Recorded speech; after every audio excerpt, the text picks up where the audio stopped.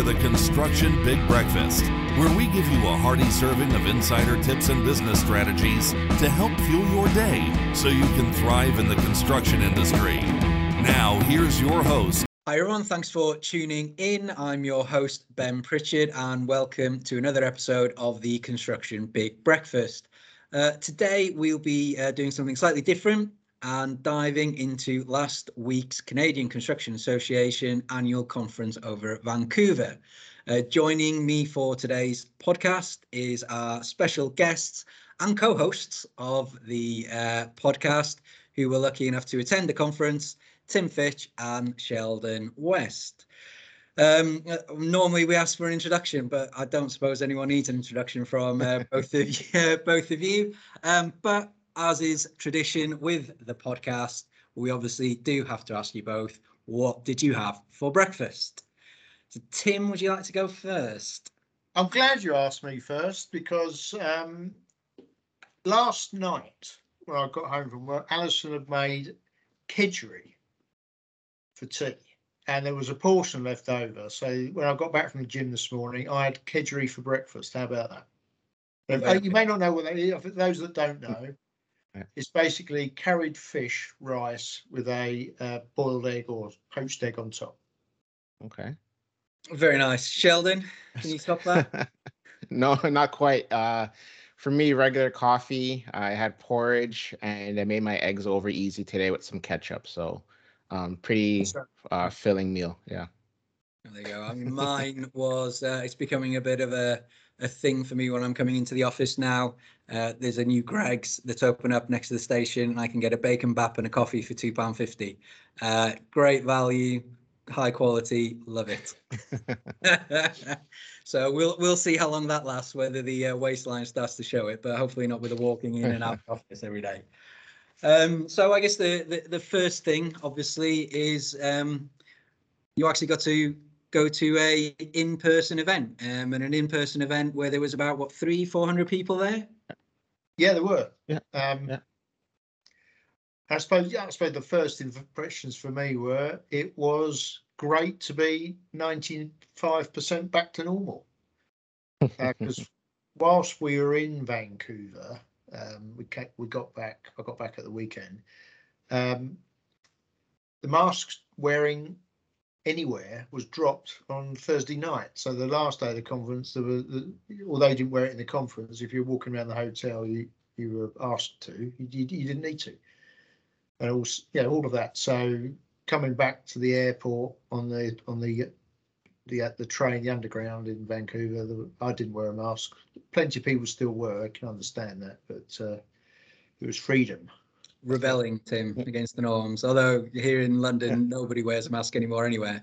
And Sheldon, from what I gather as well, compared to pre-COVID conferences, the use of technology has come along quite well. And there was an app, and it would tell you which session you were in and who in the session was with you as well. That must have been quite useful. Yeah, and I think it's great and needed, having that virtual aspect where you can speak and talk to anyone around the world, really, who's attending this conference, but as well, that face-to-face conference in Vancouver was much needed. It was great to see a lot of people I've connected with and spoken to over the years and over virtually, and seeing them face-to-face and having conversations. I think it was that time in Vancouver was something we all needed. Trying to get back into that human connection and talking about things that we love within construction. So it was great. Good, and certainly different from conferences over here in the UK. You got to go skiing on the first day. Well, I have to say that was a real bonus because of COVID, I hadn't been able to go. We've been due to go to Vancouver in 2020, then we rebooked for 21. We are going to go back, let's touch wood, nothing happens, in April for a family holiday. So it was great to get on the skis up Grouse Mountain. You didn't go skiing, did you, Sheldon? You went snowshoeing. Snowshoeing. So I do know how to ski. I'm not that well yet, so I didn't want to embarrass myself and tumble down Grouse Mountain and end up in Vancouver City. So I did snowshoeing, and it was great. Good workout. I did it twice. So first time came back, had lunch, and then went out again and did some more snowshoeing. So I had a fun time. Yeah, I learned something because although I'm a very experienced skier, it was the first time I've been skiing wearing an Apple Watch, which I'd had a Fitbit before, but I don't recall it telling me how many calories I've burned. And 3 hours of skiing, it's 1,600 calories. So it is one hell of a workout. No wonder you have to eat a lot when you're going on a skiing holiday, because otherwise you have to, because 1,500 calories of exercise is a lot. That is a lot. That is a lot. There is a lot. Anyway, as much fun as you had out there, that wasn't obviously the main purpose of the conference. It was also to help share experiences, share learning. And from what I saw of the agenda over the few days, there were some really interesting topics to be called about. I mean, was there any particular session, Sheldon, that really resonated with you? Yeah, there was several sessions. I think the one that stood out for me was the discussion around the labor shortage and how to tackle that. I think in the past, we've all known about the labor shortage, what we're going to do to tackle that and get more people into trades. Yes, we focus on colleges and universities, but we have to hit them at a younger stage. And let kids know that, construction isn't dirty, or sometimes it can be dirty, but it's rewarding as well. There's other professions that are just as great, and you can make just the same amount of money getting into labor and in construction in Canada. So I think we have to work on getting that message across Canada and getting it clear that it's a profession that's great to be in. So I think that stood out for me at the conference. Yeah, and the other thing that I think we're not very good at as an industry, in letting parents as well as children know, is that it's an industry where you can really transform people's lives for the better, whether you're building homes, infrastructure, or something else. We can have a massive positive impact on the social and sustainable side of life, which is obviously something that the next generation seem very keen on being a part of transforming. How about you, Tim? What stood out for you? Well, I definitely picked up on that, because I was there on the first day when we had that strategy session for the members of the CCA, and labour shortage was a big issue. The other one that came across loud and clear is that Canada's short of export corridor infrastructure. So Canada's a net exporter. It's unlike the UK, where we're the net importer. It's a net exporter. It's got all this stuff that the rest of the world wants, whether it's softs like grain and cattle, or minerals and energy now, of course, which is a big issue, changed in the last few weeks, hasn't it? Going east and west, it's very difficult. You can't export LNG from Canada at the moment. There is no facility, although in the centre of the country, Alberta region, there's masses of natural gas, and Europe and Asia want it, and there's no means at all of getting it out of the country. So that's an obvious one. But all of the usual stuff that is constrained by there's insufficient infrastructure, east, west, and even going south into the US. So that came across as a big problem. A great opportunity for construction. To solve it, it's something to do with finance. It's something to have a strategic controlling mind, and I don't quite understand how these things work yet in Canada, but it's not an easy problem to solve. And what came out really interesting is that there's been some back and forth with the UK and other places around the world which have a strategic infrastructure authority, and they've been having dialogue to try and understand how we've got on with that here in the UK. And in fact, in a later podcast, I'm hoping to get Carlos Dade on, who led that for Canada. So he's in touch with Woody. He really meant it when he said yes to me face to face. Well, he did. I guess if we just tag him in this and put a bit of social pressure on him, hopefully. Some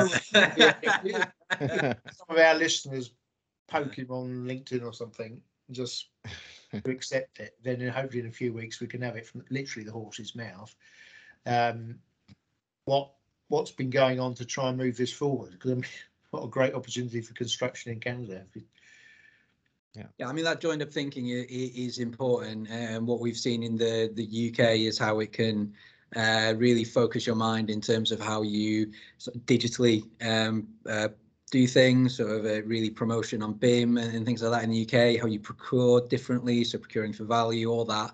But even down to, you know, with a joined up pipeline on the infrastructure requirements in the UK, you can start thinking about how labour shortages can impact, or how a mega project like High Speed 2 can all of a sudden suck up so much resource. You don't want to be doing other projects at the same time. So when we think of a lot of the problems we have in the UK that you've mentioned were clear and obvious over in Canada at the conference, having that joined up thinking.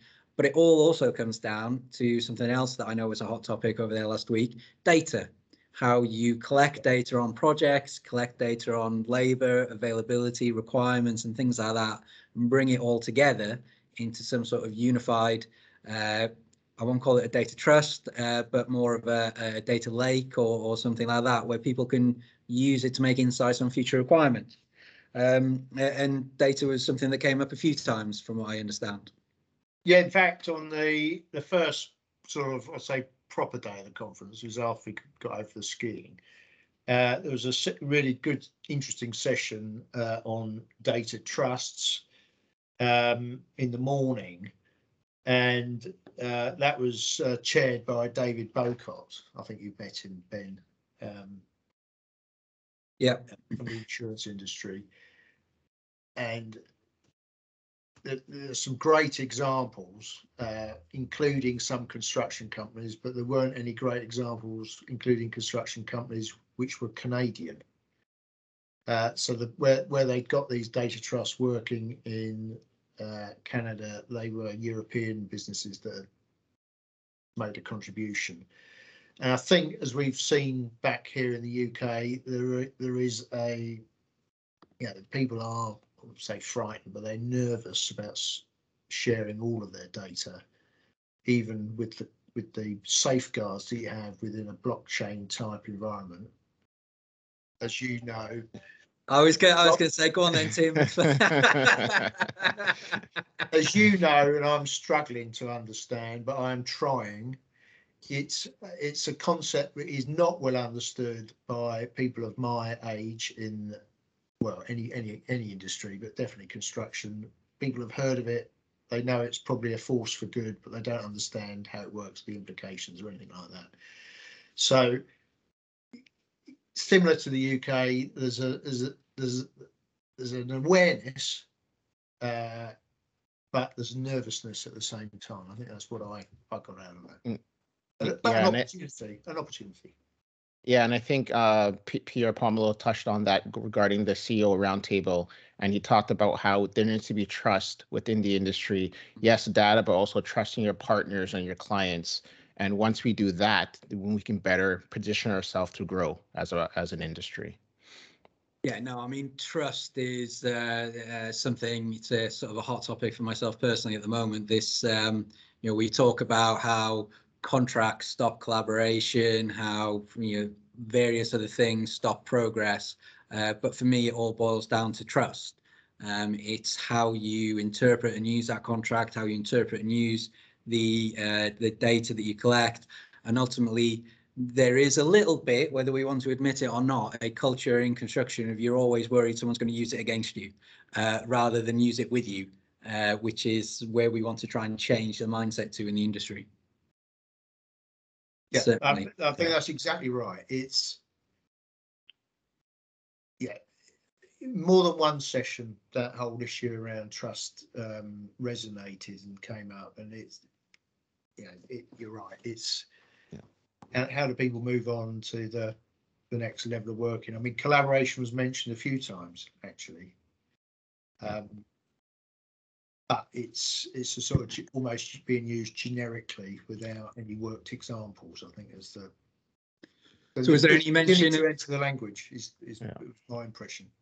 So was there any mention of 44001 or anything like that? No. Well, if anyone in Canada is interested in understanding the international standard framework for collaboration, then please do get in touch. Well, no, in all seriousness, this is business strategy for us, I suppose. There is that ISO is a very good starting point, and it's the international gold standard about business to business relationship management and development. And but it's hard work. You need both parties to want to do it. That's for sure. Yeah. If there's only two parties who've got more, then you've got more involved. No, certainly. And on the last day, I think you mentioned, Tim, there was a bit of a sort of economic forecast provided. So does the future look bright for the industry and for Canada? Right. So the economic sort of roundup, which obviously it was a bit historic about what's happened over the past couple of years. And it was very, very interesting. I think Canada its economy behaved fairly similar to the US and Europe in that on a domestic level, people saved more money. So the saving rates have really gone through the roof. No one spent any money on services because they couldn't go out for a meal or go on holiday, but they bought stuff. And so retail sales, albeit over the internet, went up very significantly, which is the exact opposite of what everyone thought would happen. And of course, you know, my friend Ray, who runs a telescope retail operation, he had a record 2 years because when you've got nothing to do, particularly at night, you take up a hobby, and one hobby you could do is astronomy. Yeah. The other thing that the economist said, you know, the classic, everyone's now got a new decking in the garden because that was all you could spend your money on. So his view was that going into the future, services are going to rebound very quickly. So, you know, our holiday to Canada is an example of that next month. It's the first opportunity we really had. And of course, everyone's the same, aren't they? We're enjoying occasionally going out for a meal now, which was very difficult or impossible before. And I think the same is true on the B2B front. So our business is a B2B business. And although we've got through this pandemic, the second year was very difficult for us because you don't have to spend money on management services, do you? You know, if things are difficult. So, and also distracted. So I think it was good news for us, and I think it's good news for anyone in the service industry of all shapes and sizes going forward. On the other hand, inflation's going through the roof, particularly obviously now energy, although that's nothing to do with the pandemic. But there's a general increase in prices. So that's what I got out of that. Very interesting, mostly optimistic. And Sheldon, I mean, in the sort of GTA, the Toronto area, and what you see, sort of where you live and going in and out of town, are you starting to see more construction sites? I mean, I know construction has carried on through the pandemic, but is there now a bit of an uptake in what you can see happening out there? Yeah, construction side, there's an uptick in residential buildings, condominium buildings. So there's still a need for housing. There's been a big boom, especially in the East, Durham. A lot more developments are going up. So we've seen that, and it's going to continue growing. And I think because of the pandemic, we've seen in Canada, coast to coast, things that we need. So we need more hospitals, long-term care facilities, research facilities. So all of that came through from the pandemic, what we lack. And I think you'll see more infrastructure geared towards the hospitality side, long-term care, things of that nature, because pre-pandemic, we didn't have enough. Now we know that we need more. So I think we'll see more cranes going around in Toronto and outside of that as well. And also what we can see from some of the sort of procurement exercises that are in the press at the moment is infrastructure, rail, especially public transport. That seems to be getting a bit of a boom as well now. Yep, there's the Scarborough is working on that as well, the rail. So that's been going forward on implementing that. Again, a lot more people are out. So you need more ways to get to places, whether it be the office or buildings, construction sites, or restaurants. So a lot more money is geared towards infrastructure, and we've seen that with the last few months. So it's going forward, I think it's be a good outlook for us.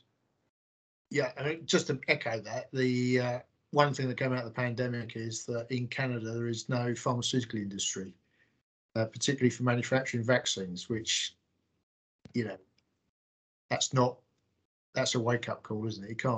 You've got to be able to make your own vaccines, so that I'm sure there'll be plenty of investment going into that subsector. Yeah, good. Well, that is our allotted time. So thank you for your insights. They've been interesting and valuable. I guess we should congratulate Kenny, Mary, the team from the CCA that put the conference together. You know, I'm sure it was quite stressful with the uncertainties around restrictions and everything, but they did what sounds like a fabulous job in putting together a wonderful event. So well done them. They did a great job, but of course it took some courage to do it. But it's paid off in spades. I'd just like to thank Ray Bassett, who led the CCA during the last year and signed off last week. Did a tremendous job, and of course his successor Brendan Nobes is picking up the baton, and he's obviously on the way out of the pandemic. I wish him a tremendous year. Yep. The next year's conference is in Tucson, which is going to be different, isn't it? Oh, is it? Yeah. Tucson, yeah. Hot weather, yeah. Well, I might come to that one. Well, again, thank you both for your time. If you did attend the conference and you've been listening in, please do comment. Let us know what you thought. If you agreed, disagreed, or had any further thoughts on anything that Tim and Sheldon said, or if you want to come on a future podcast and give us a little bit more of your own insights in any of the topics that we discussed today, or anything else that might be what you think is a burning topic for the construction industry, please do get in touch. It'd be great to have you on. Finally, please do like, subscribe, share, all those fantastic things that we all do with YouTube videos and social media, and look forward to seeing you again next time. Terrific. Bye. Yeah. Take care, everyone. Want to learn more about how Invent can help your business maximize its bottom line? Head on over to www.invent.com and get in touch with our team today. Thanks for joining us this week on the Construction Big Breakfast. Make sure to visit our website, www.invent.com, where you can subscribe to the Construction Big Breakfast on all platforms so you'll never miss a show. While you're at it, if you found value in the show, we'd appreciate a positive rating. Or if you'd simply share it with a friend, that would help us out too. Be sure to tune in for our next episode.